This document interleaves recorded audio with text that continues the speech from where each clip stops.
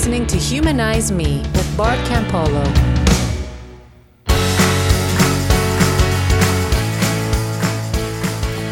Hey everybody, welcome back. Buckle up. It's going to be a weird episode. Yeah, if you're not in the mood for a weird episode, bail out now.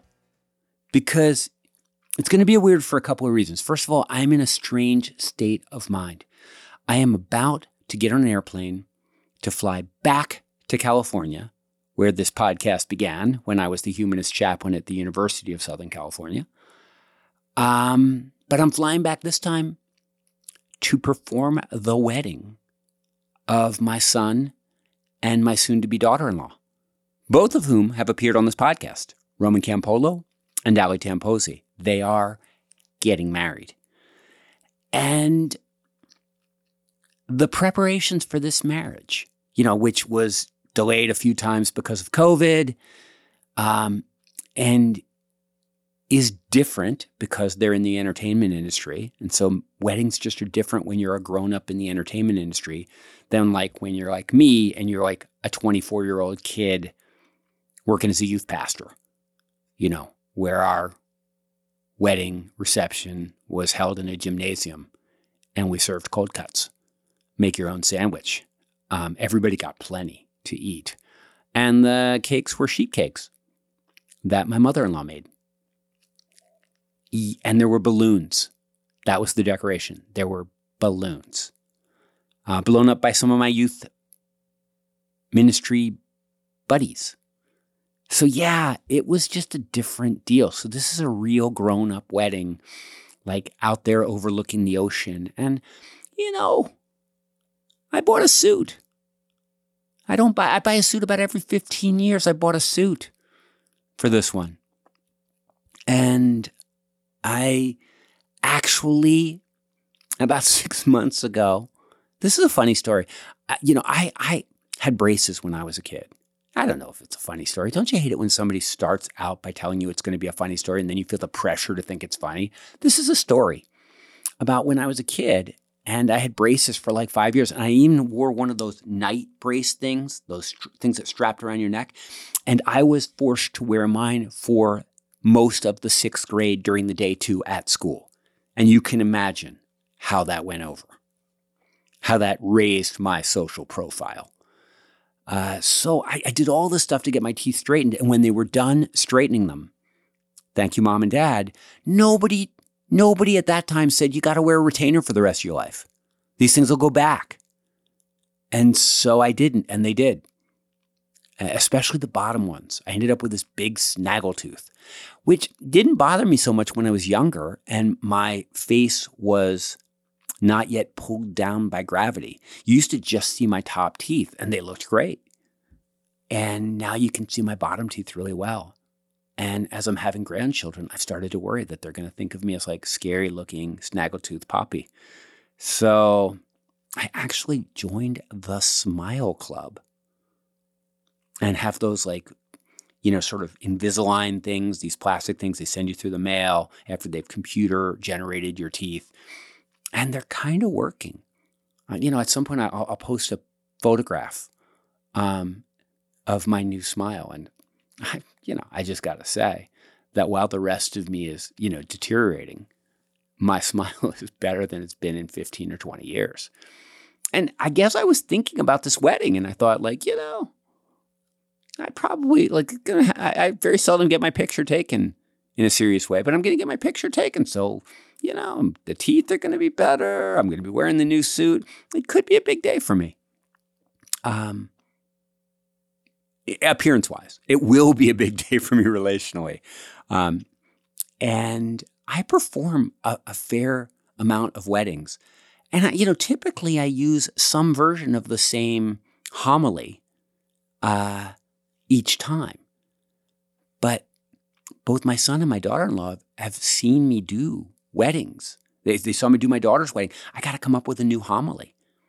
So, yeah. So I'm thinking about love and commitment and the nature of marriage, which is honestly, marriage outside of a Christian identity marriage is a strange institution to justify. Like when you would say to a young person, here is the reason you should get married. Here's the reason you should formalize your relationship. I don't really have a good argument. I mean, I like being married, but I think, you could change your name and write each other into your wills without legally binding yourself that way. And I'm not actually sure of the meaning of marriage anymore. And yet, people want to do it, and they want it in a sense. A weddings, I understand, like the idea of an event in which you invite all the people that love you, or as many as can come, and you formally celebrate your commitment to one another. That makes sense to me. But the legality of it, I don't fully understand anymore. And so I've been thinking about it, and that's put me in a weird headspace. Weirdly happy. Like I'm excited about this wedding.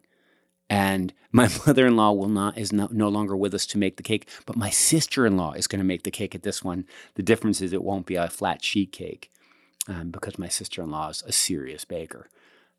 So I'm excited about the cake even. Yeah. I don't know that any of this is interesting to anyone else, but I've been told by listeners that I should share a little bit more about my sort of personal life in the present. So there you are. The other thing you ought to know is I really like being a counselor.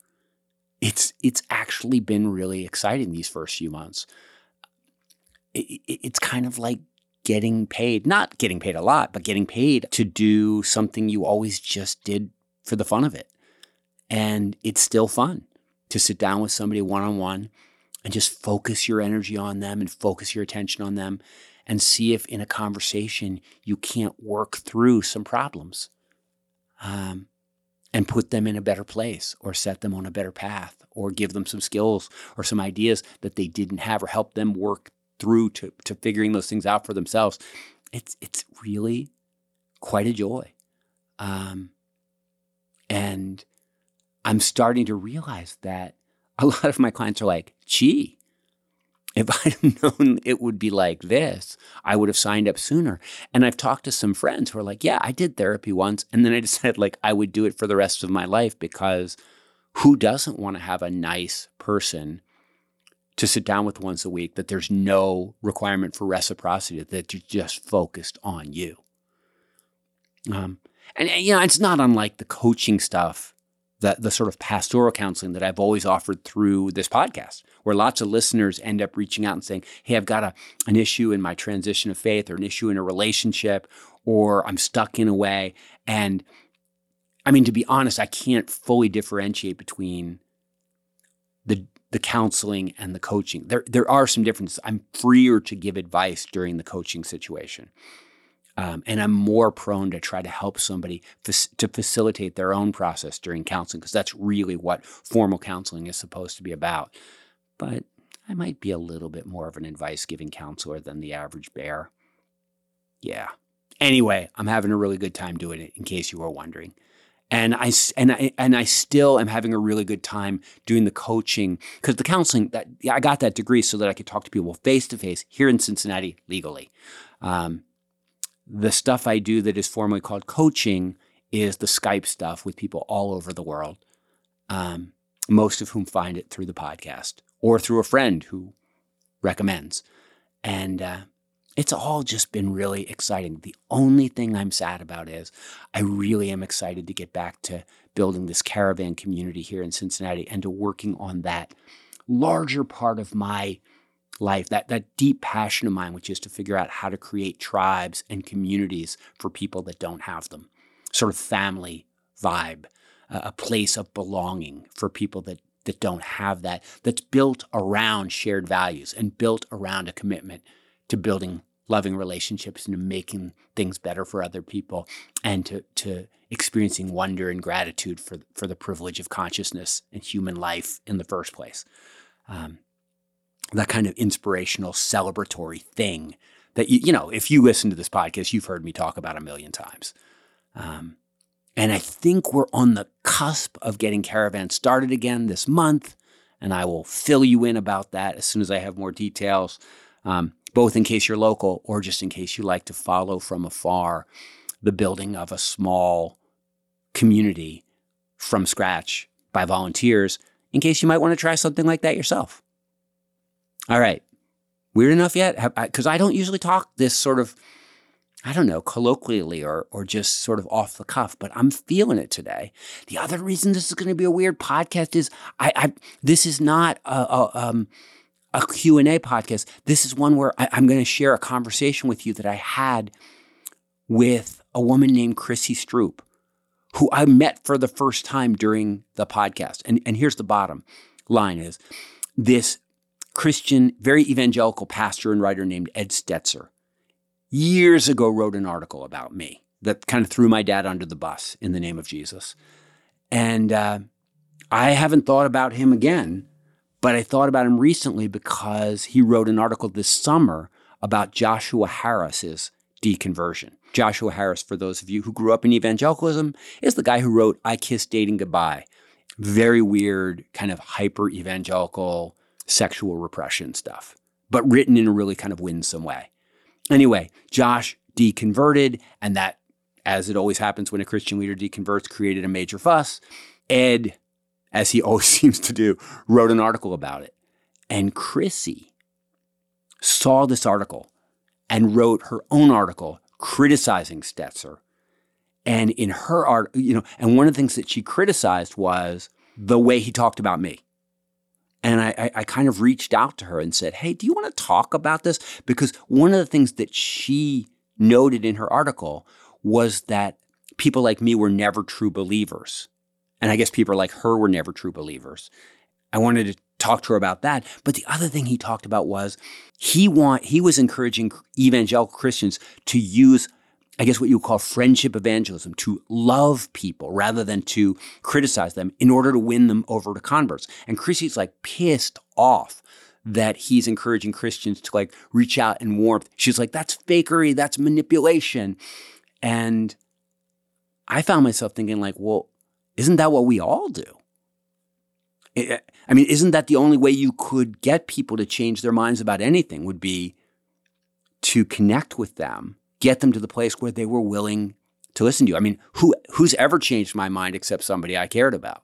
Many of you have remembered the episodes that we did with David Fleischer about deep canvassing, and that's his whole deal. So anyway, what happens is Chrissy keeps talking about LGBTQ stuff and trans stuff, and I didn't understand it, and I didn't figure it out until about halfway through the interview, like, oh, Chrissy is a trans woman. Anyway, it ends up being a conversation where, like, when I hung up, I was like, wow, that wasn't what I expected at all. And probably if you listen to it, it won't be what you expect at all. But I think it's kind of it's really a different angle on this question we've wrestled with a lot this year, which is, should you try to form friendships across major ideological divides? I ended up thinking, gosh, Chrissy, you and I don't think the same way at all. But I also ended up thinking I really was grateful to her for talking with me. And I think she pressed me to think about some things. And hopefully I did the same for her. Hopefully. If you want to see me sort of like get wrong-footed a few times and see me like thinking on my feet, keep listening. Either way, I will hit you with a wonderful quote on the other side. But for now, this is me and Chrissy Stroop having a talk.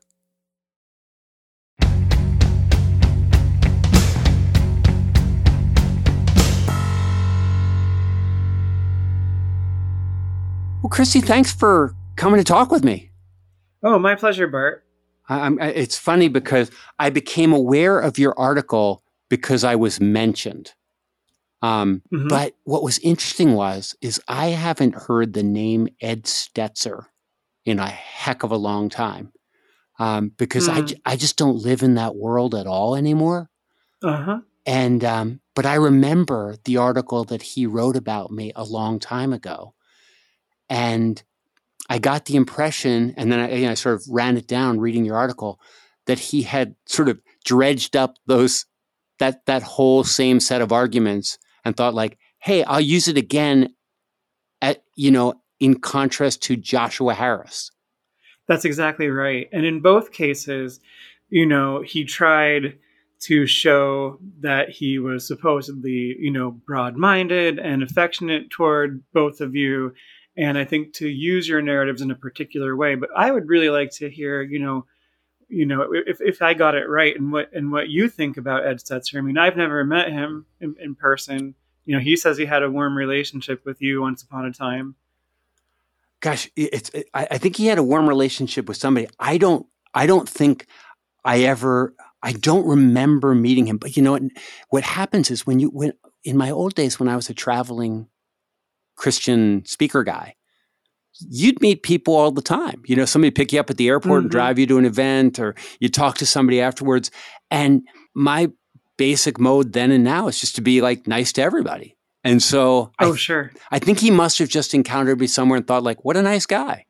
Well, it's not surprising to me, to be honest, and this may be a little uncharitable, but it's not surprising to me that Ed Stetzer is a name dropper. It became pretty clear from that article that he, doesn't feel as famous as he might like to be. I think. I mean, I feel like the guy is a huge phony anyway, and I don't like him. Okay, I only know him from his written output, but yes, I admit I'm biased. I don't like him. Have you read more? Have you read more of him than just like that one article? Oh yeah, I mean, I haven't read any Ed Stetzer books, but I read his articles fairly often, so other people don't have to. I mean, I try to keep my pulse, my finger on the pulse a little bit of what's going on in Christianity today and in the evangelical world in general. And Ed Stetzer is one of the foils that I've regularly written against in recent years. The kind of guy who's a little more slippery because he's what I call a respectable evangelical. He wants to have all the bad theology, without any of the social consequences. And so he will say things like, well, I've marched for racial justice. I also voted for I also supported, Justice Kavanaugh's nomination to the Supreme Court. Yeah. So yeah, I don't like the guy. I do read his output fairly often. You could say I'm a masochist, I guess. But really, it's more about documenting and remembering evangelical authoritarianism and trying to call it out even in its kinder, gentler form. So I'm a notoriously bad beginner of interviews because I'm just interested in the person. Like I'm like, oh, well, I want to talk about you and where you can, and so I want to get into all of that. I mean, I am interested in you, but what? That sounds very what's the word? Transactional. Like I'm not really interested in you, but I want you to think that I am. No, I believe you. Yeah, but thanks. but when I picked up this article, what I thought you were kind of saying is evangelicals have a problem talking about or coping with or sort of managing their response to the very idea that there is such a thing as an ex-evangelical, that there is such a thing as somebody who has left the faith, who was a genuine, hardcore evangelical Christian and now is not. Yes, absolutely. That and that they have a major lack of empathy, one that is deliberately cultivated to protect their exclusionist ideology. A lack of empathy towards everyone or a lack of empathy in particular towards ex-evangelicals? I think that it's sharper and more vitriolic toward ex-evangelicals, but really a lack of empathy for anyone outside the fold. They, as you know, construct all these sort of social disciplinary mechanisms, and many of them are internalized to protect the idea that they have the one absolute truth. They're right about everything. Anyone who disagrees with them is wrong, and not just wrong, but lost, hellbound, maybe sometimes capable of good or being right about some things, but, under the influence of the devil. So yeah, you really, if that's your worldview, that we have the one absolute truth, We have total monopoly on that. You can't really maintain that worldview if you are a deeply empathetic person who really listens to people who have different ideas. Well, let me ask you then, what's your definition of empathy? Well, empathy, of course, means to feel with, right? Kind of to be able to put yourself in someone else's shoes. And I simply think that, they've boxed themselves so much in mentally, ideologically, that they can't really do that. Empathy obviously doesn't mean that you have to agree with someone or the decisions that they made that put them in a particular situation. But when you've constructed such a tightly enclosed worldview and you're so defensive about it, your capacity for empathy is going to at least be limited. And I didn't say they have no empathy, but their capacity for it is restrained by their own sort of desperation to be the only correct people out there. I do think an empathetic person will, at least in general, be willing to entertain the question of, am I right about this? And maybe we all have our limits on that in some areas. And I would think some of those limits would be more justified than others, It's interesting. I was just listening to Sam Harris this morning, talking with one of my old sort of, I would wish I could call him a colleague, but like when I was at USC, he was a big deal at USC when I was a small fry at USC. But they were talking about how beliefs are formed and very occasionally changed. And as they were talking about just sort of neurologically, what parts of the brain fire, what are the things that keep people from changing their minds, or why are we more prone to believe something than to not believe it coming out of the gate? It's easier for us to adopt a belief than it is to reject it. But then once we have a belief, it's very difficult for us to let go of it. And it's very easy for us to reject anything that is in contrast to it. And as I was listening to them talk about that, I thought, yeah, how could an evangelical Christian have empathy? Because empathy requires enough imagination to imagine believing something other than you do. Exactly. And that, even that is threatening to them. Right. And because it's very dangerous to believe something other than you do if you're an evangelical Christian. It is a death sentence.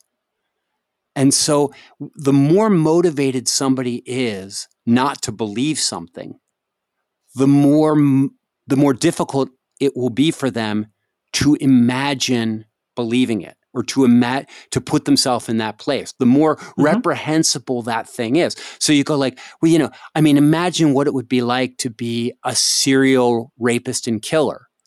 And you go like, that's not so, I actually don't want to get in that person's brain and imagine what that would be like.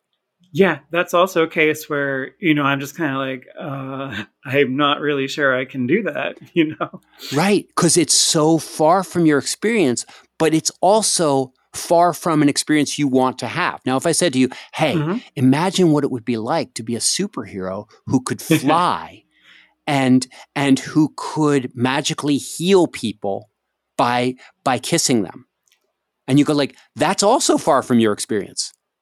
But boy, I bet you could go there.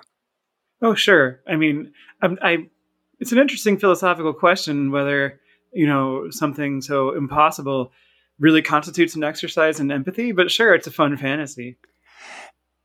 And I think that whenever I encounter evangelical Christians, I always feel like we are on unequal terrain, because I know what their experience is, and I know what my experience is now. Like I know what it's like on both sides of that fence. But in most cases, they do not. Right. And they're very afraid of what it might look like from this side of the fence. I mean, I'm right with you there with that insider outsider perspective. So in some sense, you know, it's almost unrealistic to expect empathy from an evangelical. I think what we end up expecting from evangelicals, and in many cases getting from evangelicals, is either kindness or patronizing condescension, or a combination of those two things. Sure. And often the kindness doesn't really feel that kind because it usually is coming with a side of the condescension at the very least. And obviously an agenda is attached to it. Like I'm being right. And you point that out in the article. Part of what I was criticizing in this article was friendship evangelism, right? Which is, this whole agenda of, okay, I'm going to make a deliberate, goal of making friends with people who are quote unquote unchurched or unsaved, so I can help lead them to the Lord. Right? Like you're objectifying the person. Okay. You're placing yourself above that person. Right. And I'm a little defensive because I was the king of the friendship evangelists. But I'm also a little bit nervous because everything I'm learning about how to dial down the political tension in our country right now, the kind of toxic politics, has to do with a person on one side of the fence reaching out with kindness to connect with, to make a really genuine human connection with somebody on the other side of that fence for the purpose of being able to draw them closer to that, to convince them to think differently about any number of issues. And so when we talk about it in that context, we go like, well, of course, we have to humanize the other person. We have to get them to see us as a human being. I mean, I had a whole long conversation with a guy named David Fleischman, who's that kind of the founder of deep canvassing, deep political canvassing. And that was all what it was about. It was about gay people knocking on doors of people that had voted against gay rights in California and trying to form some kind of realistic connection. So I'm not like, if you are an evangelical Christian, what else are you going to do? What's the what would you want an evangelical Christian to do except friendship evangelize you? Well, I would say that something like canvassing doesn't seem like an exact or direct full parallel to friendship evangelism to me, because when someone comes to your door to talk about politics, you know what they're doing, and you may establish a personal connection. You may find that when you talk to them in person, you have a harder time othering them than, when you're just reading something from Fox or watching something from, CBN or One American News Network talking about how supposedly there's all these men in dresses trying to get into bathrooms for nefarious purposes, which of course is not a thing that happens. But this is an example that's close to my heart as a trans woman. When you're canvassing, people know what you're doing. With friendship evangelism, I feel like it's always sneaky. Like you never try to introduce the evangelism part right away, right? You just try to be like, oh yeah, I have all these things in common with you. Let's get a beer if you're like one of those modern cool Christians, or let's get a coffee. And you try to cultivate that relationship with your agenda in mind, but there's maybe weeks go by or months before they even realize you have that agenda, and then they feel used when it comes out that you're trying to convert them. Now, with respect to well, wait. Let me stop you there for a second. Because I'm thinking, just you just identified yourself as a trans woman, and I'm thinking, surely in your life you have neighbors and family members and people around you that are not on board, that are not supportive of you as a trans woman or of trans people in general. And so I mean, you're capable of, on the one hand, going like, I do want to make a connection with you. And I'll be honest, obviously, I would love it if you came closer to my way of thinking, but it's still a legitimate connection, right? well, let me say, no, I don't go trying to make friends with anti-trans people. So we're talking about pre-standing connections, that already exist from childhood and so forth, where you have a rapport with this person. Right. And then, sure, to the extent that you can still relate to them at all, you can try to influence them. But you think it would be unethical or wrong to intentionally make friends with people who think differently than you for the purpose of trying to win them over? I do, yeah, and I don't think that's the same as canvassing. Or no, it's not the same as canvassing. but what I would say is that as a trans person, if we're not willing, if people that are supportive of trans rights aren't willing to make friends with people who are not supportive, if they're like, we'll yell at you, we'll argue with you rationally, we will politically organize against you, but we won't make friends with you, because that I would say, gosh, that all those other strategies are the least effective ways to get people to change their beliefs. The single most effective way to get people to change their beliefs is to form connections with them. And then on the basis of kind of a shared relationship and winning somebody's respect and building loyalty to them, that's when they will at least begin to, entertain the possibility that your ideas might have legitimacy. Sure, but when someone's ideology causes them to be inherently dismissive and abusive toward you, and maybe they won't even respect your pronouns or your, changed name, you are not under any obligation to engage with that person. No, people aren't under any obligation to try to change the minds of people who are abusive toward them. So I think that's important. But but you're not under any obligation. But if you want to if you want to gain political power, or if you want to change political policy, it would be in your best interest to do so. You're not obligated. You don't need to do it for their sake, but for your sake, it would be a good idea.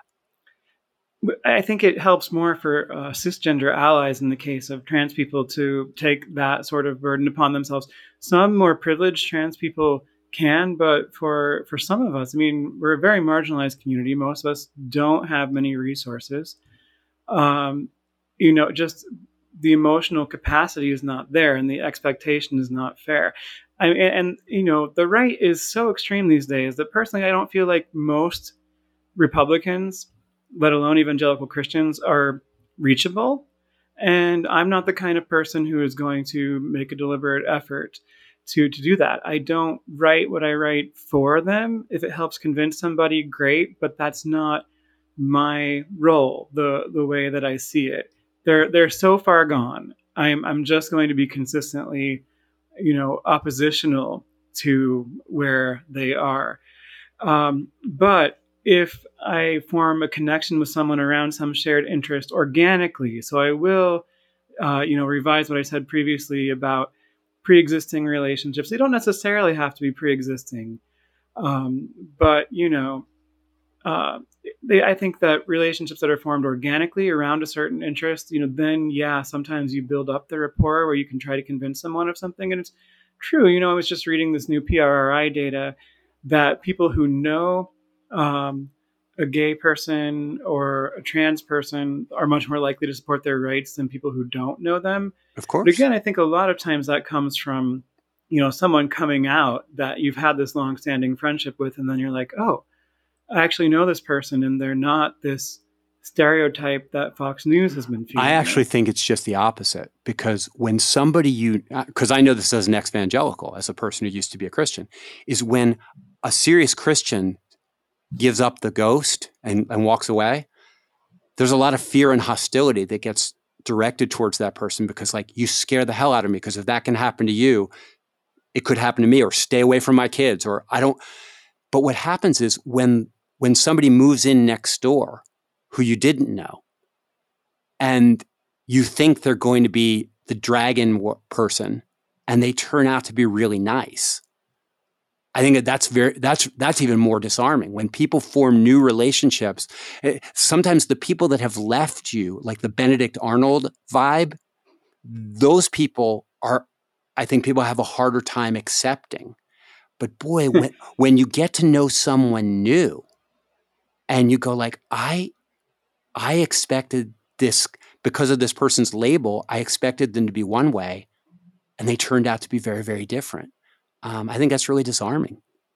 I mean, I do see the point there. And I think it depends in some cases on, how important these ties are to you. Because, and first of all, I also want to say that identity and ideas are not the same thing. But obviously, certain people that have certain ideas find those ideas to be incompatible with other people's identities. I mean, I would say they're simply denying empirical reality. And so straight off the cuff, that's illegitimate. But sure, you do feel like a traitor. And it's such an abusive thing, I think, to be made to feel like a traitor when you leave something like evangelicalism. But for some people, just the fact that your family still means a lot. So they start to try. And I actually still have a very, I shouldn't say still because it's been a process, but I'm back to having a pretty close and decent relationship with my parents, though I think only my dad is fully LGBTQ affirming. And he doesn't always get everything quite right. I mean, he's still trying to get used to name change and pronouns and so forth. But both my mom and my dad have really tried and do really try. And so we have a positive relationship because they value family enough that they can sometimes listen and change their minds on some things. And my dad, he was a music pastor and in similar positions to that, creative arts director of technology at a mega church, in evangelical churches for decades. Long story short, he got pushed out of his last job in an evangelical church in a way that I find typical of evangelicalism and that I think is pretty shitty.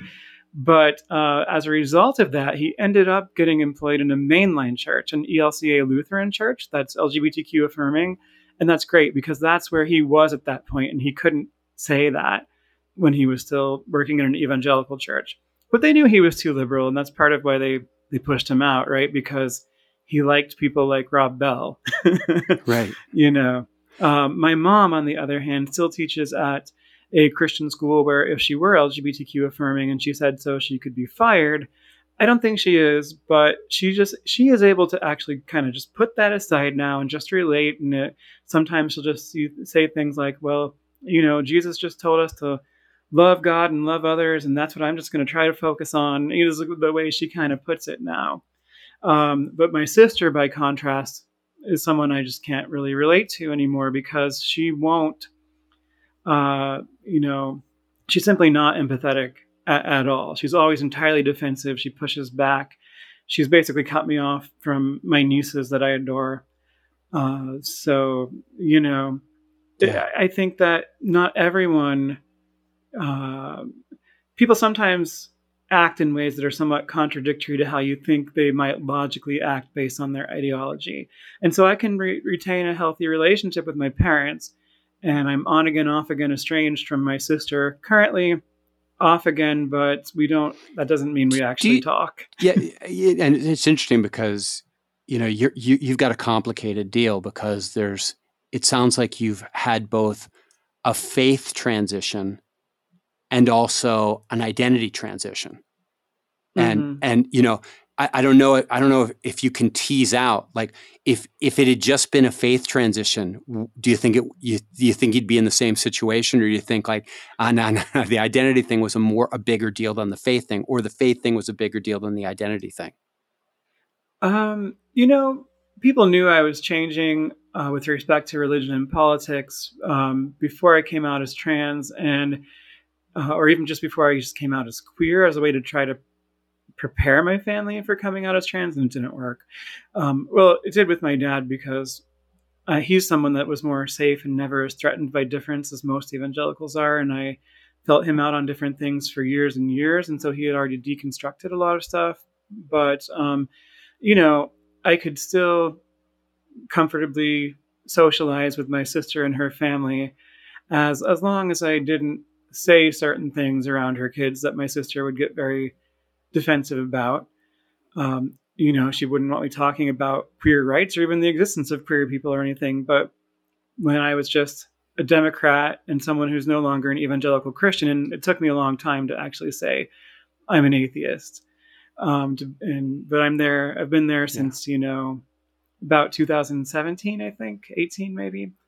But that made the difference for my sister. So, yours is very complicated. Most of the people I talk to, they experience this being otherized purely on the basis of faith stuff. And sometimes what's interesting is because I remember what it was like to be in that world, I sort of understand it. I understand why somebody's like, I don't know if I want you with my kids because you've got a disease that could cause them to burn in hell forever. Like if they thought that what you said and did made any sense at all, they're in trouble. I'll just admit, I don't empathize with that anymore. I understand it. But no, I can tell you don't. And think it's terrible. And I have deliberately tried to limit my empathy toward that kind of thinking just to protect my own mental health, to be honest. But well, okay. And it's hard to argue with somebody protecting themselves from being, from being harmed. But on a very practical level, it's funny because I'm the nightmare of evangelical Christians because I'm a straight white man who was really nice before and is really nice now. I stayed married to my wife. My kids and I get along. I'm still in close touch with my father. And so, my dad always says the problem with you, the thing that's so scary to me about you is that I always used to believe that you were the way you were because the Holy Spirit was working through you.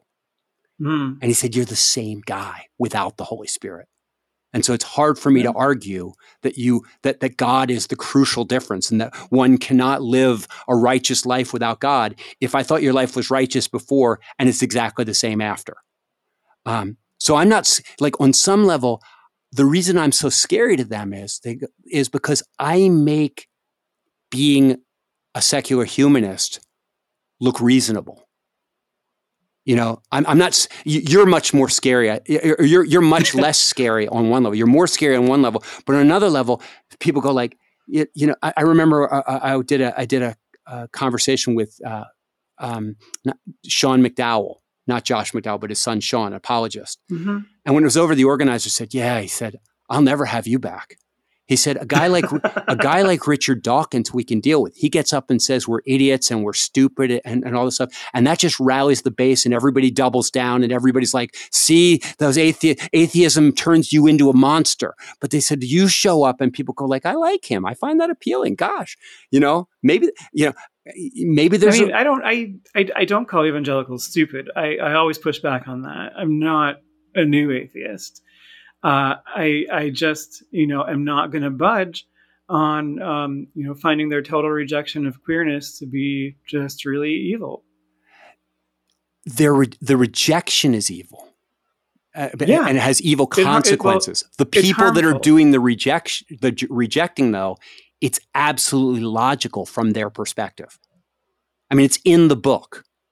It's very difficult to interpret scripture in any other way except that it's a pretty trans-negative text. Well, they're stuck with it. They're stuck with it. There's no getting around it for them. That's what they think, but the Bible's not clear on that at all. And in fact, there's a couple of verses in the New Testament that are often interpreted as barring homosexuality, but the word homosexual wasn't even used in the Bible until the 1940s. And many scholars think Paul is actually referring to, forcing children into prostitution and that sort of thing. The only reference to something like gender nonconformity in the Bible would be the Ethiopian eunuch, and also that reference that says, that some people choose to be eunuchs and so forth. there's nothing in the Bible that's anti-trans explicitly. So, wow. You sound like you're still in. Like you sound like you should be teaching my mother's Sunday school class. I don't want to be a theological problem to solve. And that's a big reason I'm an atheist, is that theology creates problems where they just don't need to exist. And in the end, you can interpret the Bible to make it say whatever you want it to say. So when we talk about Christianity, what we're talking about is not like what the Bible says, but what is the traditional interpretation of the Bible. Right, exactly. What are we working with here? And what I'm saying is that if you're part of that culture that interprets the book that way, there's no escape. That like if you buy into the Bible in the way that they buy into the Bible, you're stuck. And so, I've known lots of people who are like, I want to embrace my son, but my faith does not allow me to do so. Yeah. And, in my less kind moments, I might call those people cowards. But, at the end of the day, what's going to win out? Your cruel ideology or your empathy and love of family? Ed Stetzer, when he meets a nice ex-Christian, says, "Oh, you never believed in God really after all." Like that was his sting on me. He's like, I can handle Bart Campola because, if you really listen to him, he never really believed in God.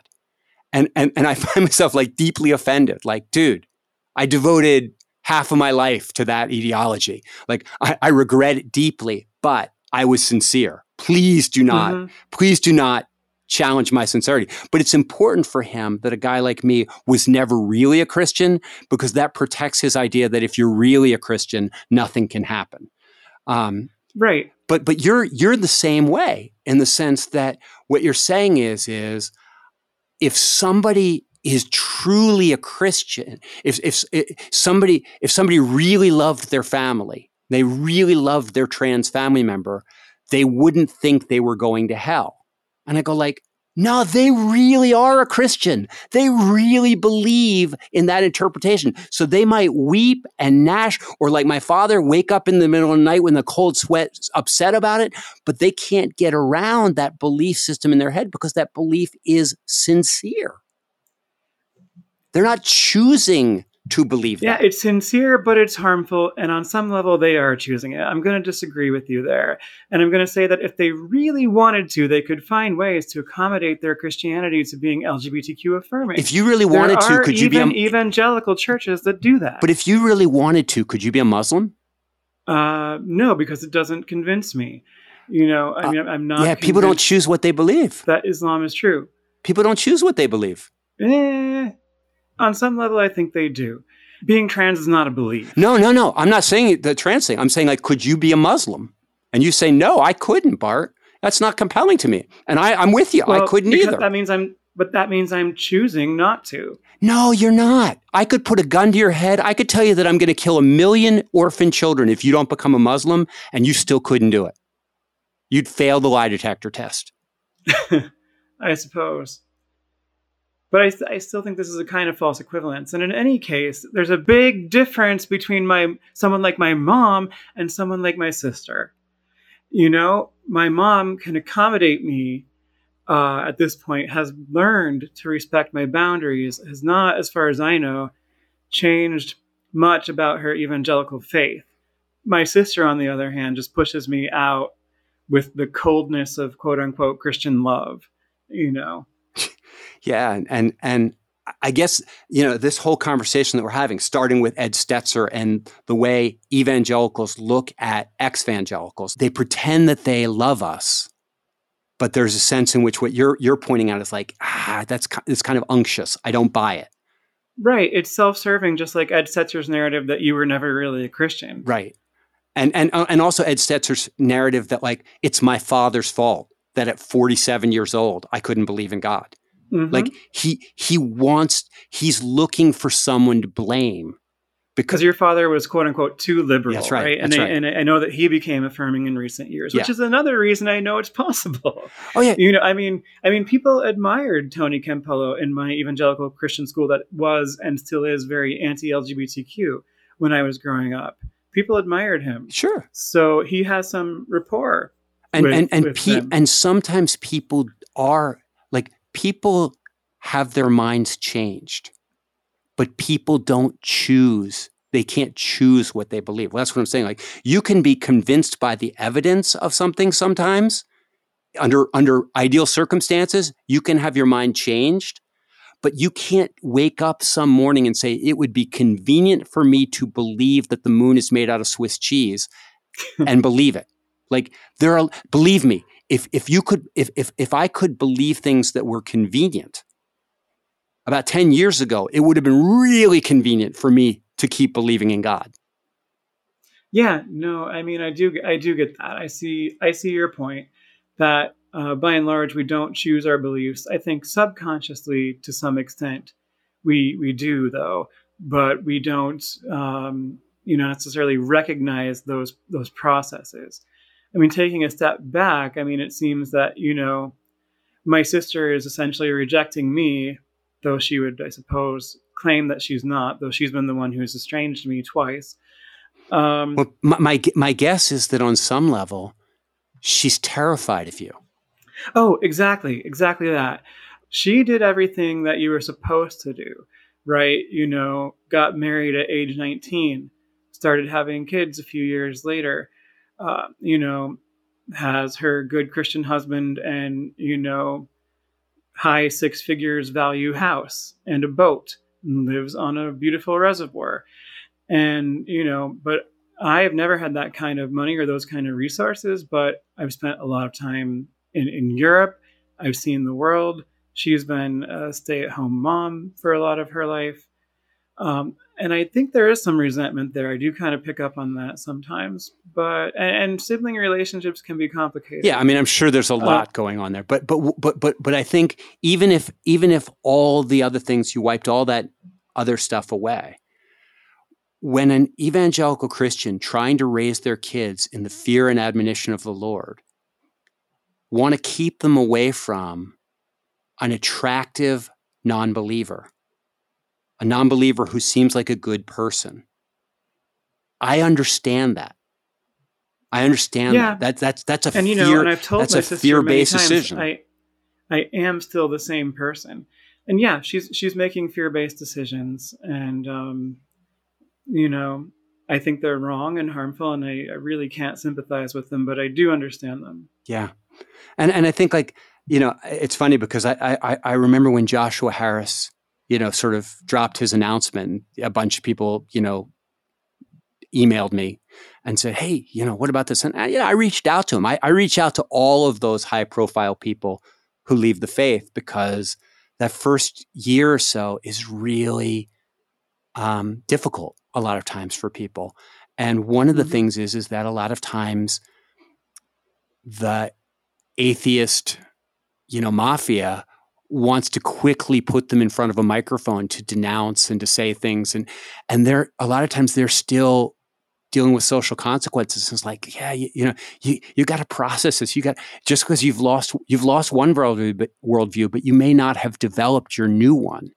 And, and but I remember talking with Josh and realizing that the weight of what he had done was going to lay heavy on him, but also that the Ed Stetzers of the world were going to come after him, and they were going to have to pick it apart and in a sense, make it about his lack of character or his selfishness or his desire to do his own thing, or, that, because they had to find a way that it wasn't about, the narrative just didn't make sense to me anymore.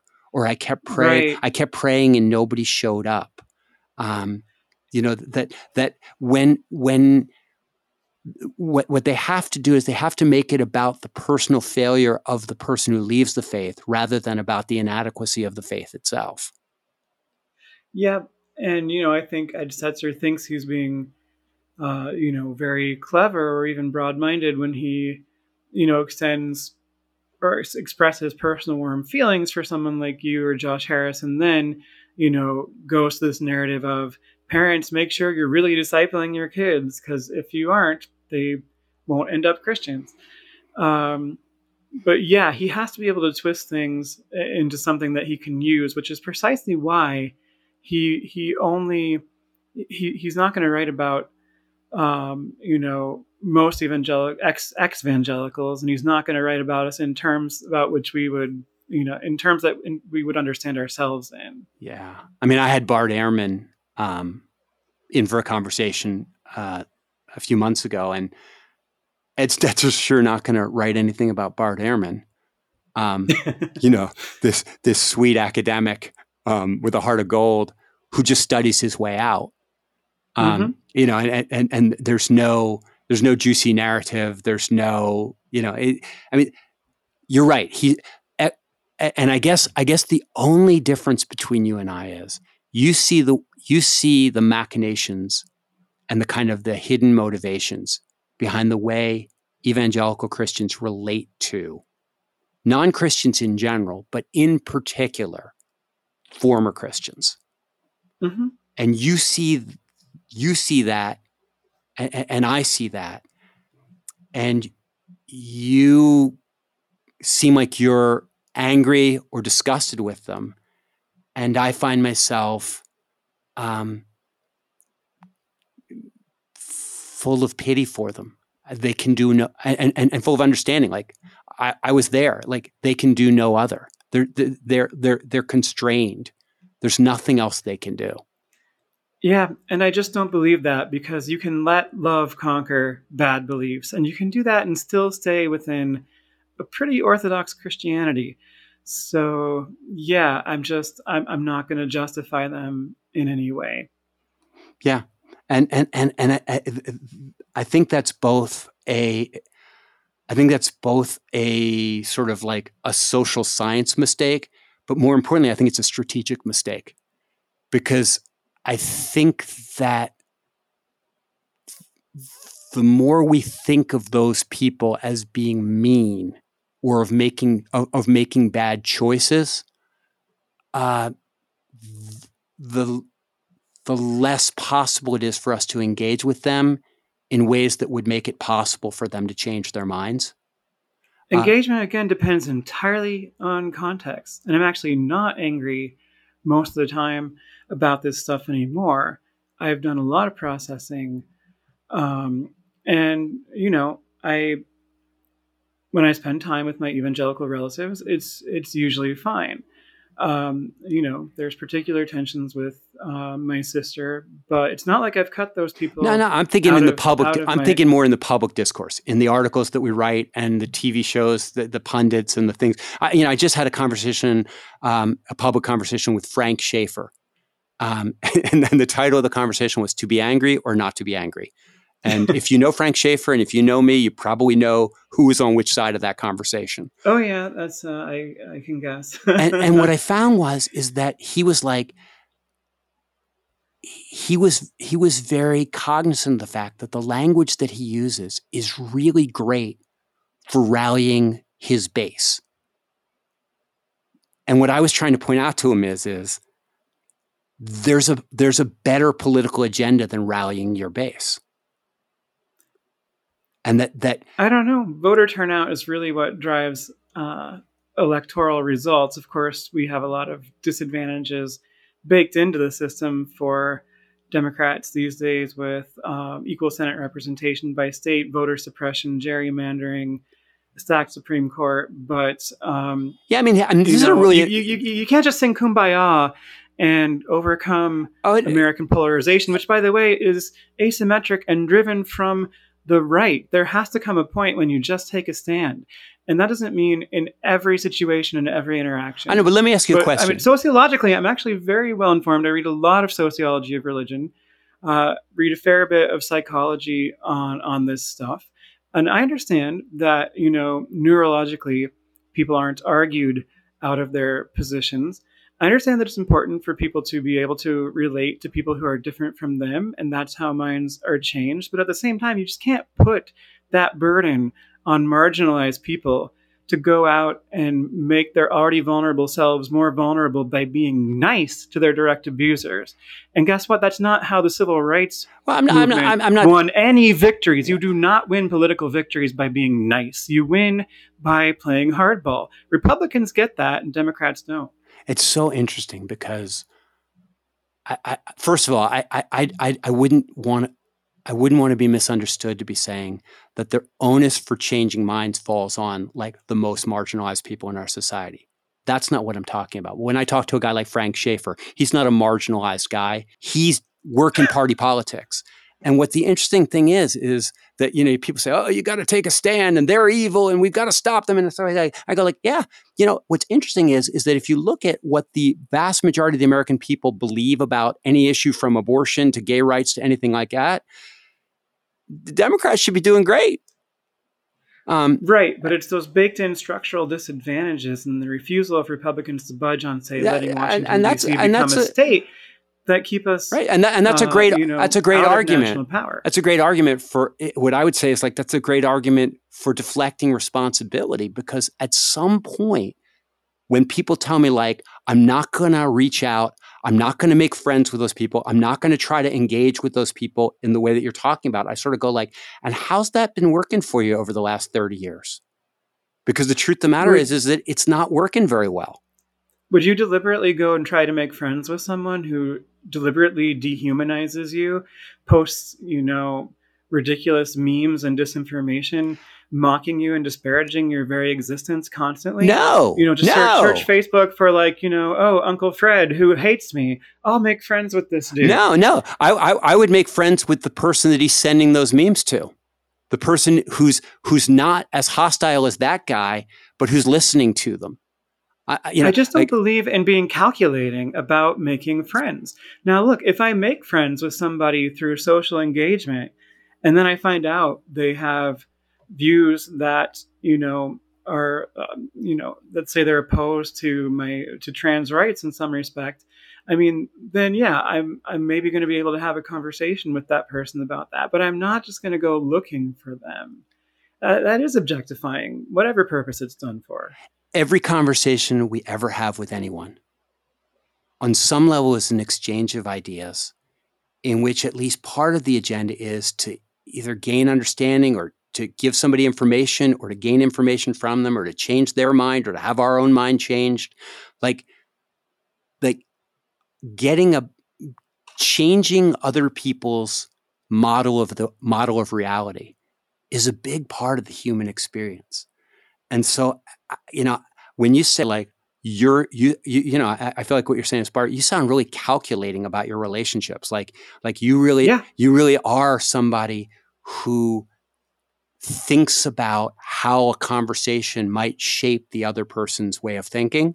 And I go like, yeah, like, sure. Sometimes I'll be with a depressed person and I'll calculate in how I can maybe raise their level of optimism or hope. Yeah, I guess I don't know how you can be a human being in relationship with other human beings and not, in some sense, always be trying to shape the people around you in the way that you think would be best for them. I simply don't think like that at all. And most of my conversations are not shaped around trying to change someone. Because, the people I'm closest to are people that I just feel comfortable with. Doesn't mean we agree on 100% of everything. And, my roommate is also my best friend. And occasionally we disagree about political strategy or, certain related things. But we have friendly exchanges of disagreement, and we're okay with agreeing to disagree on those things because our basic shared values are the same. And, I simply am not going to try to put myself out deliberately to make friends with people who don't share your values, don't like the fact that I exist, and don't share my values. Yeah. Yeah. And again, like if you take what I'm saying always to the level of like, do I as a trans person have to put myself around people who want to destroy me? I go like that's a straw man. Like that's not what I'm saying. And that's not a fair thing to put on any trans person, to put themselves in harm's way that way, even emotional harm's way. That's not what I'm talking about. But what I am talking about is that there are a lot of people, the people that really shape the politics and the policy of our country, and also the religious atmosphere, are not those extremists at the outside that are saying the horrible things, but they're people in the middle that aren't sure what they think. and I'm not willing to cede those people because they're not with me, I really want to influence people to kind of, like, for one thing, to see that there's a way of pursuing loving kindness as a way of life that doesn't require you to believe in supernatural nonsense. Neither am I simply writing those people off. I mean, I would like to think that if they read a lot of what I write, they wouldn't feel super alienated by it. But, again, when it's just personal interaction with someone that arises organically, anything can happen. Now, that's an interesting question I got for you. It's like, I read your article and I thought, wow, this woman is a good writer. Where did, but then at the beginning of the article, you sort of mentioned, like, I went to this evangelical college. And I thought, no, high school. High school. Okay. All right. So you didn't go to that. All right. I did kind of, I was on my way out, although the actual, protracted and painful deconstruction process took probably about 15 years, but I had severe doubts by the middle of high school. So where did you go to an evangelical college? Indiana, mostly. Okay. I graduated from high school at Heritage Christian School in Indianapolis. As I said, my dad was a music pastor. We were in an independent Christian church, restoration movement, but the not quite as crazy as the Church of Christ people restoration movement. Yeah. So you were right there in Midwestern evangelicalism. Yeah, part of my early childhood. And then my dad got called. He got a phone call and then a quote unquote call from God as well, by this pastor in Colorado Springs who was starting a church plant with the Missionary Church, a guy named Ron Clarkson. And he offered him a chance to, be a music pastor in a church that was doing the whole hip, cool, seeker sensitive thing. And Dad was feeling a little bit stifled by all the old people in the Christian church, constantly like complaining to the pastor and the elders about his innovations, like, having someone play trumpet during Christmas Eve service. So he wanted to be, he wanted to have that freedom. He didn't think he wanted to uproot his family and move us to Colorado Springs, but, Ron Clarkson played the, well, will you just pray about it card? And so, it kind of went from, there's about a 90% chance we won't move to Colorado. There's about a 75%. There's about a 50%, and then at some point we all agreed that it was God's will for us to move to Colorado Springs. So I went to a public school there for the second half of sixth grade, and I wanted to stay, but my parents wouldn't let me. So, and my mom was a Christian school teacher, and they also basically demand that their kids go to the Christian schools where they teach, right? The administrations demand that. So for 7th and 8th grade, I was in Colorado Springs Christian School, which is, if anything, even more extreme than Heritage Christian School. But then we were back in Indianapolis, which is, the Indianapolis metro area, which is also where I mostly grew up. So 2.5 years out there with focus on the family people in our church. Yeah. It was 1993. It was the year after Focus had moved to Colorado Springs. Yeah, no, I remember visiting the Focus headquarters there, and it's just an amazing, I took the tour. I was already not a Focus guy, but I just thought this will be crazy. And I remember them showing us Dobson's office and explaining to us that the paneling on the wall had all been donated. No monies from the ministry were used for this opulent, mecca. It was great. But if they were donated, then how is that not money from the ministry? It's all beautiful. Anyway. It was all beautiful. So where are you now? I'm in Portland, Oregon. Okay. So yeah, I moved to a place where I could feel safe undergoing gender transition. And has Portland been a good place for you? Yeah. On the whole, it certainly has. That's great. Well, listen, I really appreciate. It's funny because my one of my favorite listeners often calls me and says, "The problem with you, man, is that you fall in love with every one of your guests, and you there's never any conflict on your show. You never push back on anybody. You're just like, that's great, everything's great." And so he's going to be very happy that you and I did not fully agree on everything. He's going to be very proud of me. All right. But glad I could help with that. But you know what? One of the things I think we really do agree on is that we notice the way that evangelicals talk about ex-Christians. Mm-hmm. And there's something very, very frustrating about being, I think by some of the leaders at least, I think deliberately misunderstood. By some of the followers, I think misled. But it's frustrating to be sort of deliberately misunderstood or mischaracterized,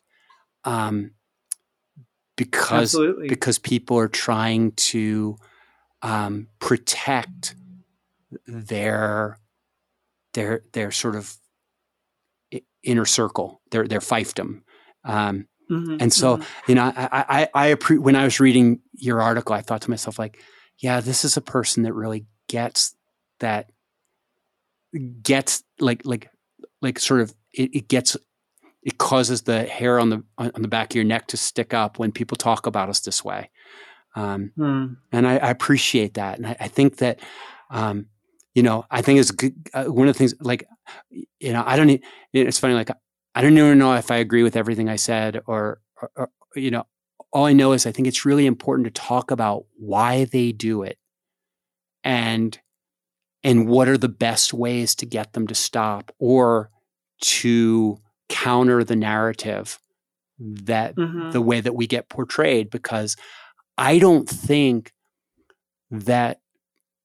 there are a lot of people lurking in the pews of evangelical churches who would leave in a heartbeat if they believed that there was a way to live for love that was legitimate and vital on the other side.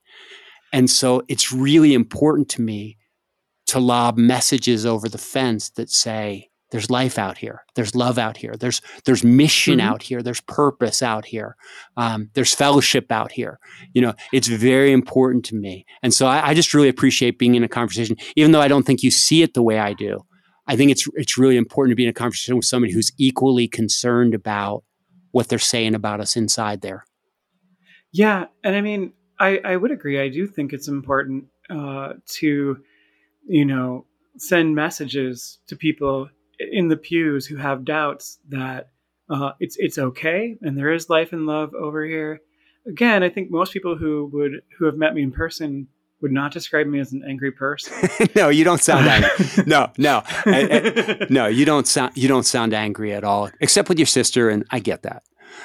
Yeah. There's still some. And again, like with her, behind a lot of people's meanness is fear, and behind a lot of people's anger is hurt. And that makes that makes sense. And I did used to be a lot more angry, and you know that's a valid thing. That's a process, part of the process that people have to go through. But you know, I don't write the things that I write for evangelicals. I mean, I imagine Ed Stetzer, because I know he's a guy who Googles himself. He's going to read that article and maybe fume a little bit, and maybe I get a little bit of Schadenfreude imagining that. But he's never going to reach out to me because my article is not for him, and he can't twist it to the kind of narrative that he wants. To me, it's important to counter that narrative.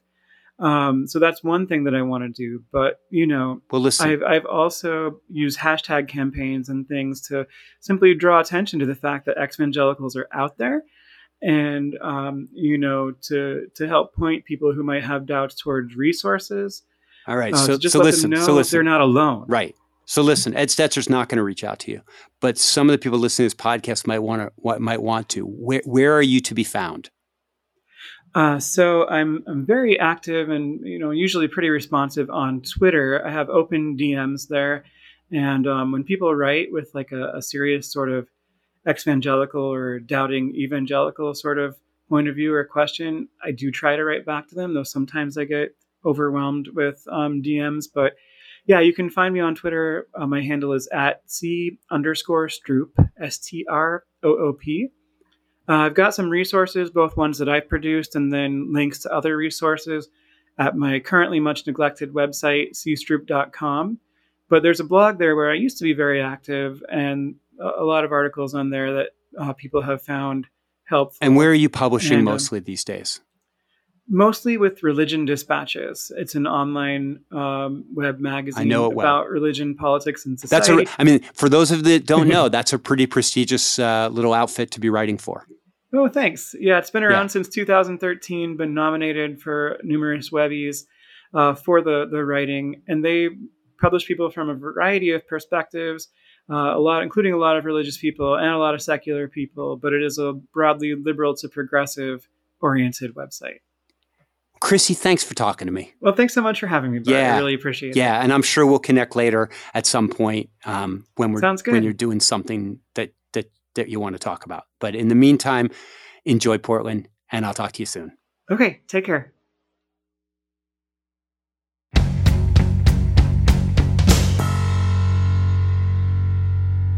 All right, that was me and Chrissy Stroop. I hope you liked it. Or at least I hope you found it interesting. Or at least I hope it made you think of something that you want to tell me, and then you can write it to me and tell me, and I will be interested. So then, here is my Ingersoll quote for you. And do you know, it is a splendid thing to think that the woman you really love will never grow old to you.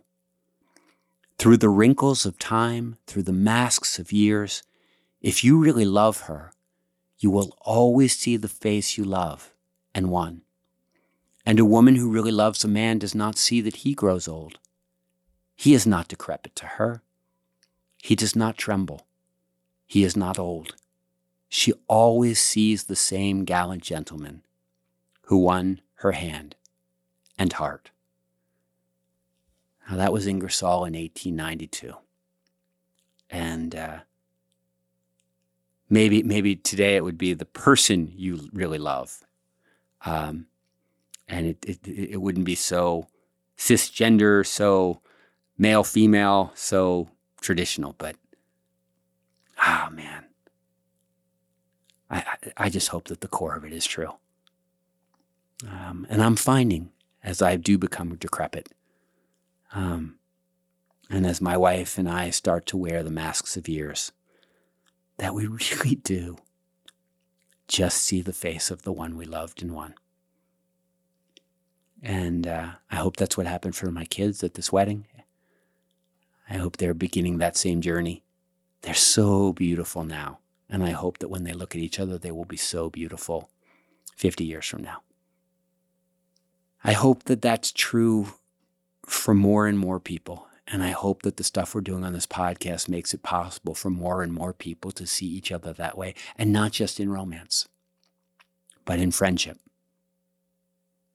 but in parenthood, but as teachers to students. I just hope that we can look at each other and lock in such a way that even as we know and watch and enjoy the aging process, we still can always see through to the heart of the person we first met, and to the vitality that they brought, and to the potential that they had, and have all those layers present to us if we just squint our eyes and look carefully.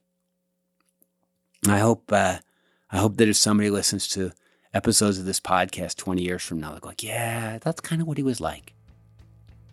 That's kind of what he was like. Not always that's what he was like. That's what he was like at that moment. And that was a part of what he was like from then on. Like I said, weird episode because I'm in a weird headspace. Hope you enjoyed it. I'll be normal again next time on Humanize Me. For more on Bart, go to bartcampolo.org. If you like this podcast, please consider supporting it every month and get extra content for it. Go to patreon.com/humanizeme. Our patrons do make the show happen. Follow us at Humanize Me Pod on Twitter and Humanize Me Podcast on Instagram. You can also join other listeners on our private Facebook group. Just search Humanize Me on Facebook. To ask your own question on the show, leave it as a voicemail at 424-291-2092. That's 424-291-2092. And finally, please review us on iTunes. It really helps. Catch you next week. Humanize Me is a production of Jux Media. You could be larger than life, bigger than the world, living out the hopes and dreams of every boy and every girl. You could fly higher than the sky, shine brighter than the stars. You can have all you ever wanted.